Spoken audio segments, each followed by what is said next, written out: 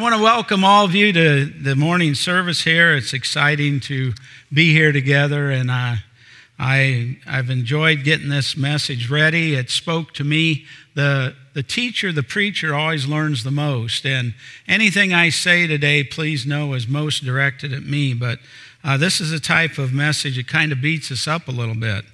We're going to talk about patience, the fruit of the Spirit, how to face trials patiently. And we're continuing in our study of the fruit of the Spirit. We just read Galatians 5:22-23. But the fruit of the Spirit is love, joy, peace, patience, kindness, goodness, faithfulness, gentleness, self-control. Against such things there is no law. I always wondered when I was a kid why Paul put that last part in there. I couldn't quite figure that out. If you think of it this way, can you imagine a law saying you cannot show love, you cannot be joyful, you cannot be patient? You know, no one's ever going to make a law against these things. And that's the type of things that we need to show as Christians, and the Holy Spirit desires to produce in us. Today we're going to, as I said, talk about patience, and the context is mainly the patience for Christians who are enduring persecution for their faith from James chapter 5. So let's start with just a memory test here. I think we've got a slide coming up with a little jingle that maybe some of you will remember. Have patience, don't be in such a hurry. When you get impatient, you only start to worry. Remember that God is patient too, and think of all the times when others have to wait for you. Okay, how many of you remember that little thing? Yeah, that was something I tormented my own children with a lot. They always said, "Thank you, Father, for that fine instruction," after I'd sing that to them. But the point is, patience is something we start teaching our children early on. It's not really part of our human nature. And everyone struggles with it from time to time. Some of us do it dramatically, and it tends to wax and wane depending on how the day is going. Let's do some examples, like driving, for example. That's an area where we really see patience and lack of patience quite a bit. Not moving through lights. We were up in Goshen a few weeks ago, and it was really busy. We were trying to turn left to go see my mother, who was in a nursing home at the time, and there was an elderly lady in front of us, that would not get into the intersection on the green light. And so when the light changed, people started going the other way, and she never got to turn. Finally, I was just about ready to start honking, but I didn't want to scare her and get her out into the intersection, and she just spread off right through it. She got impatient too. Anyways, that's just one thing. People driving too fast, too slow, tailgating, that's one of my personal favorites. How about not using turn signals? But my very favorite is if you're on a 4-lane road and the speed limit's 65, you get someone in the left lane going 58. After all, no one's out there. You might as well, I like this lane. Yeah, that's one. Well, how about waiting one's turn? We always teach kids real early to take turns. Most adults have not learned that either. I can tell you that from standing at a pharmacy counter for 40 years. How about when we go to restaurants for our seating, for our food, for the bill? And there's always that person that tries to cut or butt in. Wow. But how about in relationships? None of us have any with that, do you? How about you never listen to what I say? How about getting out of the car? Could you get out of the car any more slowly? How about, would you stop chewing that ice? And how about this one, getting new hearing aids? And you think you're talking like this, that's what it sounds like to you, but your wife says you're talking like this. Yeah. Patience, Tammy. Well, there's also more serious There's always more serious matters of life. I'll get her in the second service on that. Trouble is an invariable part of life. We know that, don't we? Job said, Job in Job 5:7 said, man is born to trouble as sparks fly upward. Just like you sit around a campfire and the sparks go up, we're going to have trouble in life. Jesus said in John 16:33, in this world you will have trouble. Paul warned Timothy in 1 Timothy 1:8, all who desire to live godly in Christ Jesus will be persecuted.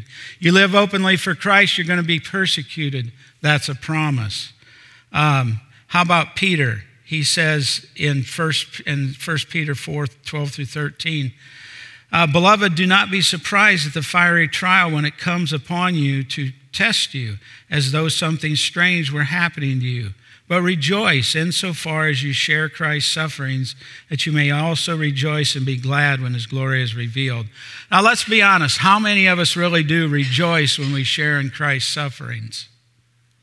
I mean, this is a hard one, really, when we consider it that the Holy Spirit really desires to produce that sort of activity in us. Showing patience is tough.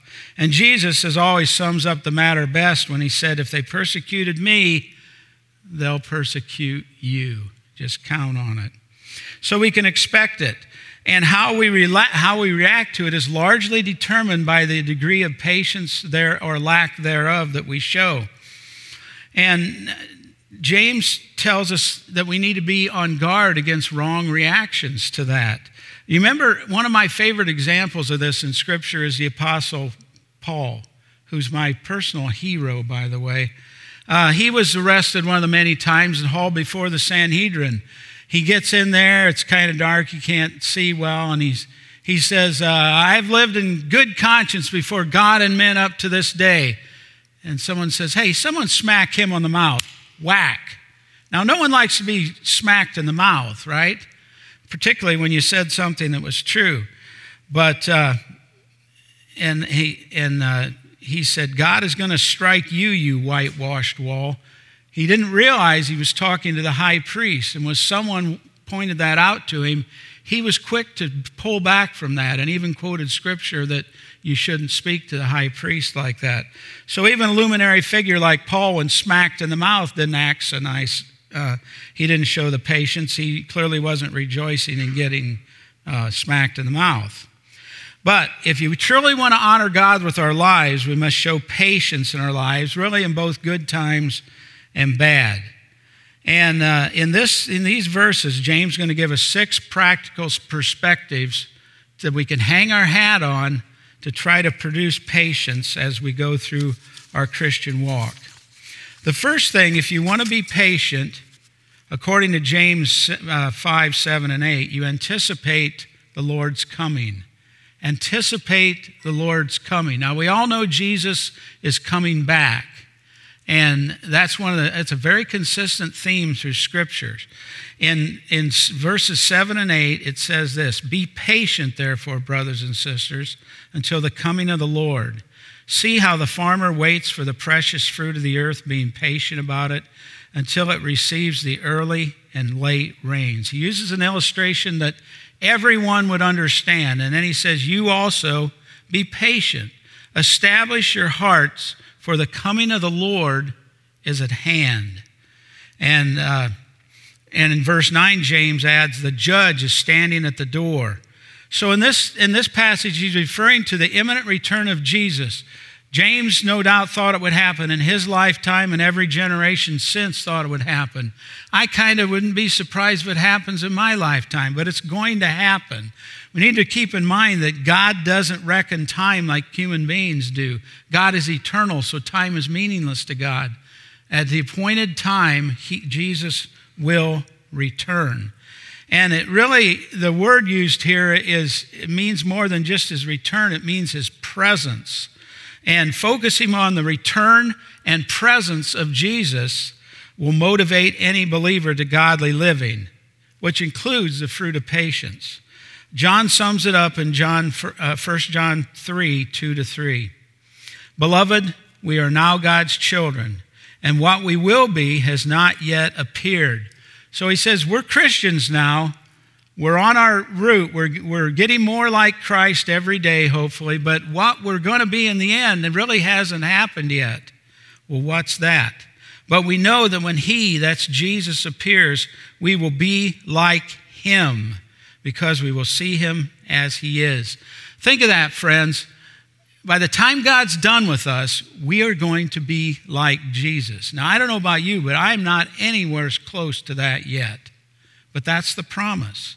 And what's our response to that? Verse 9, and everyone who thus hopes in him, Jesus, purifies himself even as he, that's Jesus, is pure. So we're supposed to be watching for the return of Jesus. You know, think about it. What would we, if we knew Jesus was coming back this moment, would we be watching this TV show? Would we be on this website? Would we be thinking these thoughts? Would we be doing this activity? That's the type of mindset we're supposed to have for the imminent return of Jesus.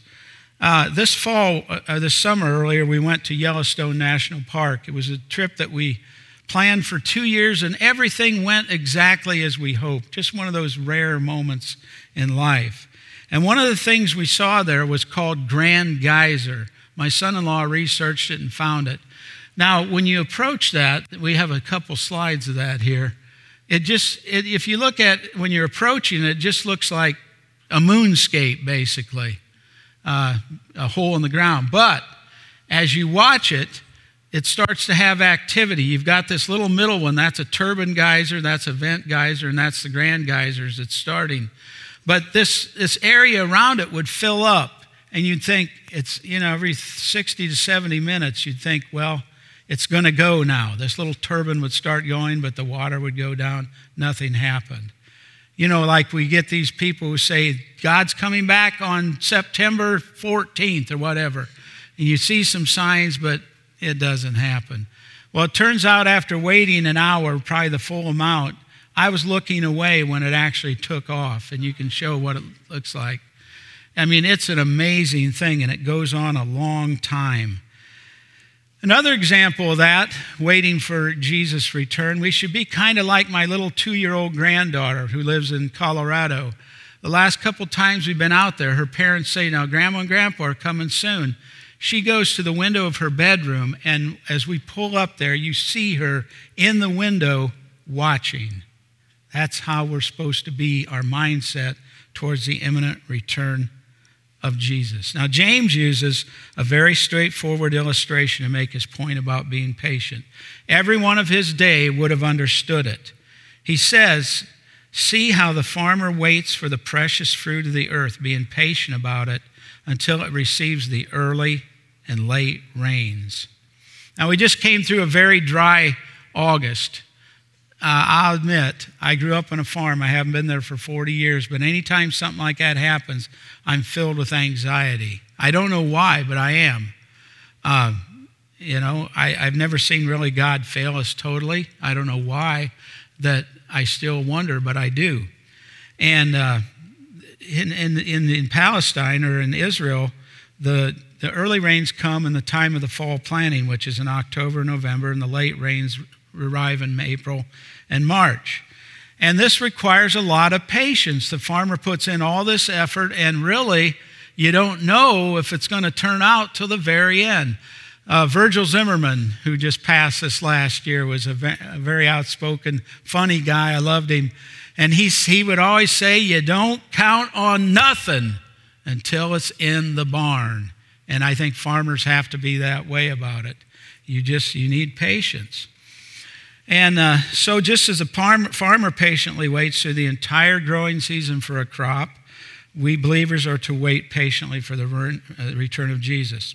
James instructs them in verse 8, and us, establish your hearts. This means to strengthen or make fast, to just set your mind firmly that this is going to happen and I am going to live in the light of it. As often as I remember, I'm going to conform my life into a manner that if Jesus would come now, I'm not going to hang my head in shame. That's how we're supposed to do it. And clearly that's going to require patience. So, want to be more patient? Anticipate the Lord's coming. Secondly, recognize the Lord's judgment. Recognize the Lord's judgment. Now, the first part of verse 11, it says, "Do not grumble against one another, brothers, so that you may not be judged. Behold, the judge is standing at the door." Now, here James predicts Jesus as a judge standing outside the chambers, about ready to enter the room, the courtroom. And this is the flip side of the first point, in that we're supposed to anxiously await the return of Jesus. This is the flip side, that when Jesus comes, there will be a judgment of believers. And we need to keep that in mind. And he says, we need to be ready. So with this in mind, he says, don't grumble against each other. I mean, you can just hear, and we've all lived long enough to see that can be a real problem in churches. Don't grumble, because every time I've ever seen trouble start in churches, it's been preceded by grumbling. And unfortunately, that kind of marked my early church experience. I remember Tammy and I were dating in high school, and she'd come over on Sunday afternoons, and one time she asked me, "Why is everyone so upset on Sundays?" Well, that was a knife in the heart, but the truth is because everyone was grumbling about each other. And we got home and we grumbled about the grumbling. Probably excused our own grumbling, but you know how that is. Well, grumbling and division go hand in hand. And you know what? Jesus gave us a direct command for that. And this is one of my own little theories here. He said in Matthew 18:15, he commanded us, "If your brother sins against you, go and tell him his fault between you and him alone." Some translations say just the two of you. Now, I've got this theory that is at least number 2 on the list of the most frequently disobeyed direct commands of Jesus. Because what is our first reaction when someone hurts us? You go tell a friend. And then even if you do go make it right with the person that you think did that, what about the friends you've told about it and the people they've told about it? Grumbling is just like wave activity. It gets bigger and bigger. It gets to be like a snowball rolling down a hill. It can be real trouble. So if you want to be obedient, if someone hurts you, go to them about it. Don't go to someone else. And Jesus also says if someone's doing something you don't like, you see that speck in their eye, take this old log out of your eye first before you do it. Jesus had it so right, but those aren't comfortable things to read, so we tend to not think about them. Well, anyhow, sorry, but that's the truth, and that's been my experience as a pastor. That disobedience to that particular direct command of Jesus has caused more trouble that I've experienced in churches than anything else combined. That's where it's rooted, right there, is direct disobedience to that simple, direct, simple to understand command. When Jesus comes back, there's going to be a judgment. Let's turn in our Bibles to 1 Corinthians chapter 3 quick. We're just going to go through this quickly. We could have a whole sermon on this. Now, this is a judgment of believers, and it's going to happen after the rapture of the church. And it's not going to be for heaven or hell. Heaven or hell is decided when we believe in Jesus as our Savior. But after we're Christians, then we continue to live. And we're building on a foundation. And how we build on that, the acts and lack of acts in our everyday lives will be judged when Jesus returns. Let's look at 1 Corinthians chapter 3, verse 1. Paul writes there, "But I, brothers, would not address you as spiritual people, but as people of the flesh, as infants in Christ. I fed you with milk, not solid food, because you are not ready for it. And even now you are not ready for it, for you are still in the flesh." So the Corinthians were very immature believers, very sinful believers yet. If you read the Corinthian letters, it's a series of rebukes against the things that they're doing. "For while there's jealousy and strife among you," grumbling, "are you not of the flesh and only behaving in a human way? For one says, 'I follow Paul.' Well, I follow Apollos. Are you not really merely being human? What then is Apollos and what then is Paul? servants through whom you believed, as the Lord assigned each. I planted, Apollos watered, but God gave the increase or the growth. So neither he who plants nor he who waters is anything, but only God who gives the growth. He who plants and he who waters are one, and each one will receive wages according to his labor. This is the judgment he's talking about. For we are God's fellow workers. You are God's field, God's building. Okay, think back to when you became a believer. Now this is talking about your life and the acts and the lack of activities that you've had since that time. Verse 10 says, according to the grace of God giving me, like a skilled master builder, I have laid a foundation and someone else is building on it. But let's take care how he builds upon it. For no one can lay a foundation other than that which is laid, which is Jesus Christ. Now let's stop and land on that one just a second. Look up here. If you're counting on anything other than the person and the finished work of the Lord Jesus Christ to commend you to God, you're on the wrong foundation. That's what he's saying here. There's only one way. Jesus said, I am the way, the truth, and the life. No one comes to the Father except through me. Here it's referred to as the one foundation. Now, if anyone builds on this foundation using gold, silver, precious stones, wood, hay, straw. Gold and silver, precious stones, that's probably the good things we do in life. Clearly it is. Everything's going to be tested by fire. What's going to happen to gold when it's tested in fire? It's going to be purified, right? There's also, we're going to do wood, hay, straw. I mean, we can only imagine what that is, but maybe something like mowing the lawn is wood. I don't know. But that's going to burn up. So all of our stuff's going to be there. It's going to be tried by fire. And if anything's left, we'll receive a reward or a lack of reward. And so the question is, it's not for heaven or hell, but I personally would like to hear, well done, thou good and faithful servant, rather than just made it. Because look at this. And the fire will test what sort of work each one has done. If anyone has built on this foundation and survives, he will receive a reward. If anyone's work is burned up, he will suffer loss, though he himself will be saved, but only as through fire. Imagine someone fleeing a burning building. Personally, I would prefer, well done, good and faithful servant. So there's going to be a judgment. And nothing needs to happen before that. Nothing needed to happen when James wrote these words for the rapture of the church to happen and this judgment to take place. Nothing needs to happen now. It could happen this moment. So the point is, be ready. Want to develop patience?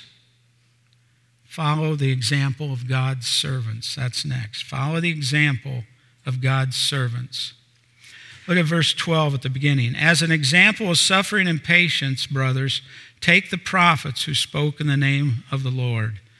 And the rejection of God's prophets is a sad and consistent theme in the New Testament. Anyone who came and spoke in the name of the Lord, they got their mouth smashed. Jesus, in some of his harshest words, were left for the religious leaders of the day in Matthew chapter 23, verses 33 to 35. Imagine you're a religious leader in Israel, and Jesus says this to you. You serpents, you brood of vipers, how are you to escape being sentenced to hell? And why is that? Look what he says. Therefore, I send you prophets, wise men, and scribes, some of whom you kill and crucify, and some you will flog in your synagogues and persecute from town to town, so that on you may come the righteous blood, all the righteous blood shed on earth, from the blood of the righteous Abel to the blood of Zechariah, son of Berechiah, who you murdered between the sanctuary and altar. Jesus says, how you brood of vipers, look how you, the leaders of Israel, have scorned my people. Think of Moses. After miracle after miracle after miracle for the people of Israel, they grumbled and they whined and they moaned and they rebelled as he led them out of Egypt. David, hunted down like a dog by Saul, anointed to be king of Israel. Elijah, threatened and harassed by Ahab and his evil wife Jezebel. Jeremiah was constantly, incessantly persecuted. He was called the weeping prophet.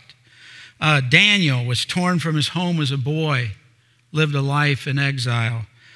John the Baptist imprisoned and on a whim beheaded, had his head taken on a platter because someone requested that of their daughter who did a dance. Think how silly that was. And Jesus, we all know how he suffered. What's James' point? The James point is patience under trials exhibited by these faithful prophets should encourage and strengthen us to hang in there. And I have to admit that in my hardest times, which is nothing like any of this, but one I always looked to was the Apostle Paul. No matter how he was criticized or rejected or recused, he never was thrown off track. He just kept going. So next, be confident of the Lord's blessing. You want to develop patience? Be confident of the Lord's blessing. Look at verse 11a. Behold, we consider those blessed who remain steadfast. Remain steadfast means who endured, who hung in there. Those are faithful to the end, despite the persecutions and the sufferings that we were subjected to. James says we, all people, we consider them blessed, don't we? Surely they received a great reward. Well, the Apostle Paul understood that and revealed it in the rich words of 2 Corinthians chapter 12, verses 7 through 10. In verse 7, he said, to keep me from becoming conceited because of the surpassing greatness of the revelations, a thorn was given to me in the flesh, a messenger of Satan to harass me, to keep me from becoming conceited. Evidently, Paul had seen so many things and heard so many things that it would have just puffed him up. It would have made him proud. And in some way that I frankly don't understand God's ways a lot of times, but he was given something to torment him. Did he like it? No. Look at verse 8. 3 times I pleaded with the Lord about this, that it should leave me. And what was God's answer? But he said to me, my grace is sufficient for you, for my power is made perfect in weakness.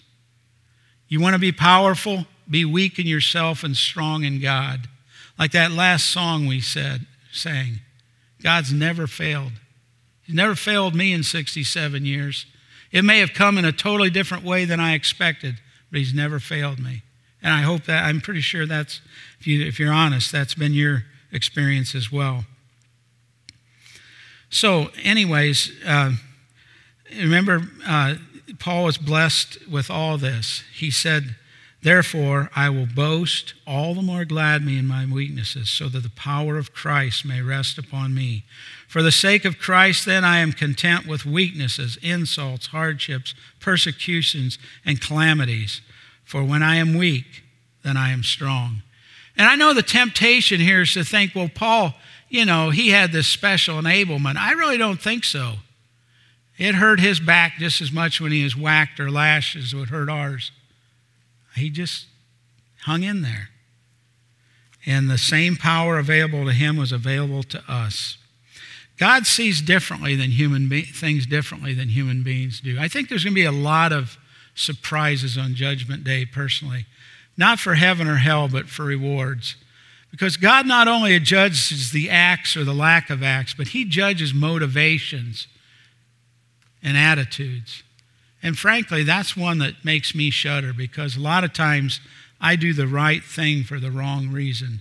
I just trust God will suffer it out there, or will sort it all out, and I know he will. That's why Jesus said, many who are first will be last, and the last first. Patience, patience, patience, my friends. Next, you want to develop patience? Know God's purpose. God never does anything without a purpose. And he said here in verse 15 at the end, you have heard of the steadfastness of Job and have seen the purpose of the Lord.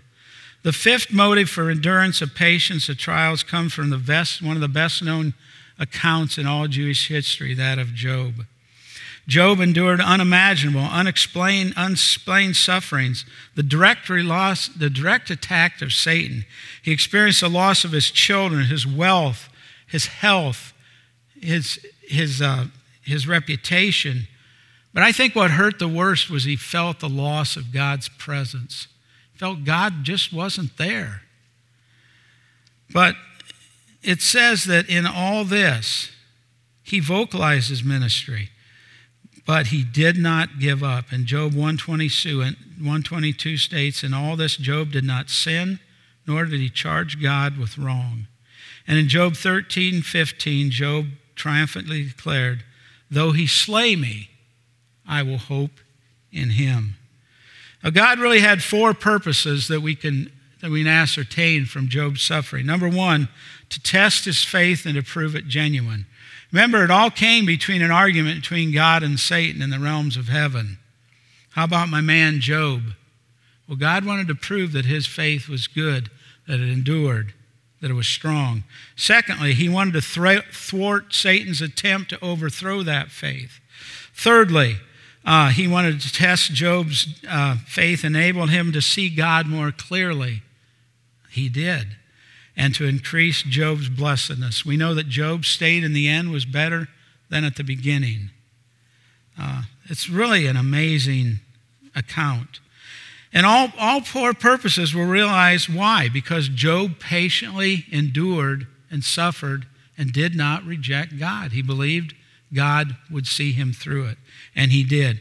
And because of Job's patience and faithfulness, we in thousands of years have seen his example, and we can draw strength from that. So know God's purpose.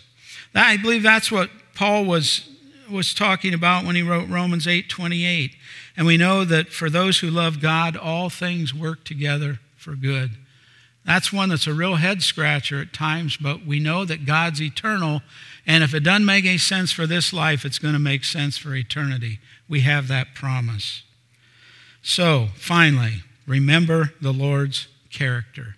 You want to get patient? You want patience? Just think about God's character.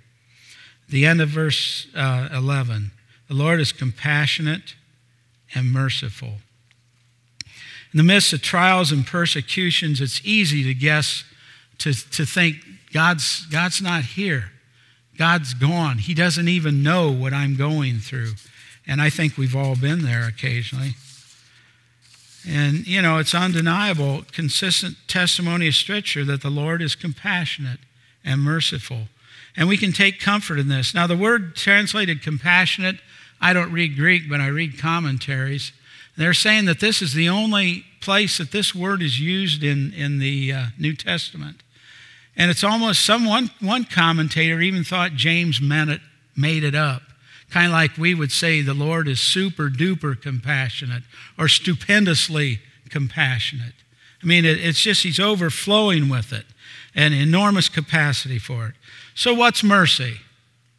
Mercy is a broad term. It refers to benevolence, forgiveness, kindness. In essence, it's receiving forgiveness and love when punishment and rejection is deserved. Lord's full of mercy. If God would condemn me to hell for everything that I've done beyond my original sin, I wouldn't stand a chance any minute of any day. And neither would any of you. But God is full of mercy, and he's compassionate. Don't think for a minute that God doesn't know what you're experiencing. I know it feels that way, that he doesn't know or doesn't care at times, but he knows and he cares. His compassion motivates people to go out of their way to show love and to go alongside people. It's to feel the pain of another. God is full of both mercy and compassion. So when faced with trials and persecution for our faith, we need to remember that God has this unlimited capacity to show that mercy and compassion on us, and an equally great willingness to show that who love Jesus. This in turn should give us encouragement and allow us to go on when the times are tough. So, let's wrap this up. How do we face trials patiently? We've seen it. We anticipate the Lord's coming. I can hang in there. Jesus is coming back. Secondly, we recognize the Lord's judgment. God's going to judge my works. Jesus is going to judge my works when he comes back. That should motivate me for godly living. It should help me to be patient. Well, how do you be patient? You follow the example of God's servants who showed the patience, showed that it can be done in trials and tribulations worse than any of us have experienced. And we can be confident of the Lord's blessing, knowing that God will bless our efforts done in the Holy Spirit and the power of the Holy Spirit. We know God's purpose. That's to strengthen us, to purify us, to show our faith so that others can know and believe. And secondly, to remember the Lord's character, that God will never leave us or forsake us. He is full of compassion and mercy. Now, I want to conclude today with just a few personal remarks. And please understand, I would never, ever compare the things I've been through in my life to the things that the first century Christians endured. Now, just know that right up front. I would never. But everyone's trials and tribulations, their tests are unique to themselves. And so you really can't actually feel totally what someone else has been through. But living 67 years, I've seen God work things that I look back on now and think, why did I ever doubt? With few exceptions, I'm a very happy guy. I really am. I've had customers say to me, "You're disgustingly happy," from across the computer for the prescription counter. And I'm very optimistic. But there have only really been 3 extended periods of time in my life when I was hopeless, that I was just sad, that I felt like I was in a pit so deep I couldn't see out of. 3 times, and I'm really blessed because of that. But in each case, I felt trapped with no options because anything I did was going to cause a lot more trouble than what my circumstances were. And I felt like God was distant, that God, why did He let me get into this? I wasn't looking for it, it just happened. All 3 periods were associated with church. That's a sad commentary. And all 3 circumstances ended up totally different than I would have ever dreamt. Could have never come up with the solutions that happened. The first was regarding Tammy and me. We had dated throughout high school. We were planning on being married. When I was overburdened with my sin and wanted to believe in Jesus for salvation, I gave my life to Jesus, very sincere in that. But I grew up in a religious tradition that required me to, all of a sudden, as of that moment, act as if Tammy didn't exist. Now, I knew that. I still, to this day, can't understand why I was blinded to that, but I was.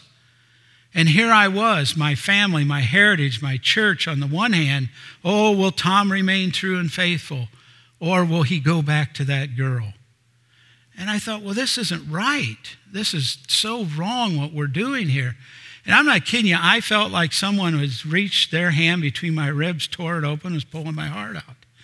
And mainly just full of guilt. I didn't see how in the world it was ever going to work out. I was hopeless. I call it Dark August 1971. And I got myself into it. It was no one's fault but my own. I knew what the church expected of converts, but that's all I knew at the time. The second was I eventually became a lay pastor in that congregation. And in a study of Bible, I realized that I no longer believed a lot of the things that I was supposed to preach and advocate. What was I going to do? Was I going to disappoint everyone? Was I going to walk away from my heritage? Was I going to cause turmoil in the church? What was I going to do? I was trapped. I used the term, I just felt trapped like a rat. I didn't know what I was going to do. And the third happened right here at Wawasee Community Bible Church. We went up, up, up for 10 years. And then wham, just out of the blue, came trouble in the leadership. I've always said of that, there was plenty of guilt to go around, plenty of blame to go around, including me. But we were this big congregation, and I was just, I desperately did not want it to spill over into the congregation. So I had to wear a smile on Sundays. Not poor me, but you just had to. And it was even it was largely undefined trouble, depending on who you talk to. I just didn't know what was going to happen. And I tell you what, if I I couldn't sleep at night. My heart hurt. All 3 times. I thought, there is no way out of this. I am trapped. And eventually I just concluded, not because I was super spiritual or anything. I thought, well, God, you're just going to have to work this out because there's nothing I can do that I know of, that I can see. In the first case, Tammy and I have been married for 48 years. God turned that in a way I never could have seen, never could have anticipated. In the second case, Wawasee Community Bible Church was born. Never saw that coming. My wildest dreams. And in the third case, we have Pastor Josh through a series of events that stem from that. And the harmony and the love that we have now. You see, God is faithful.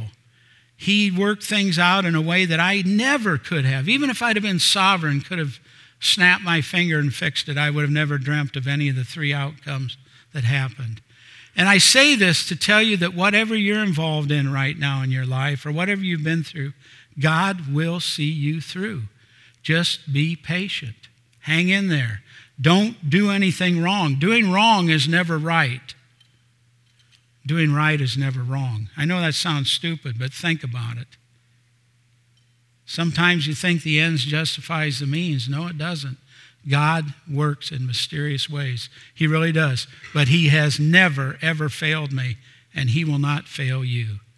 May God bless his word. Let's pray. Father God, we thank you for this day. We thank you for your word. Thank you that it's powerful and clear. Lord, we thank you for the examples of those who went before us.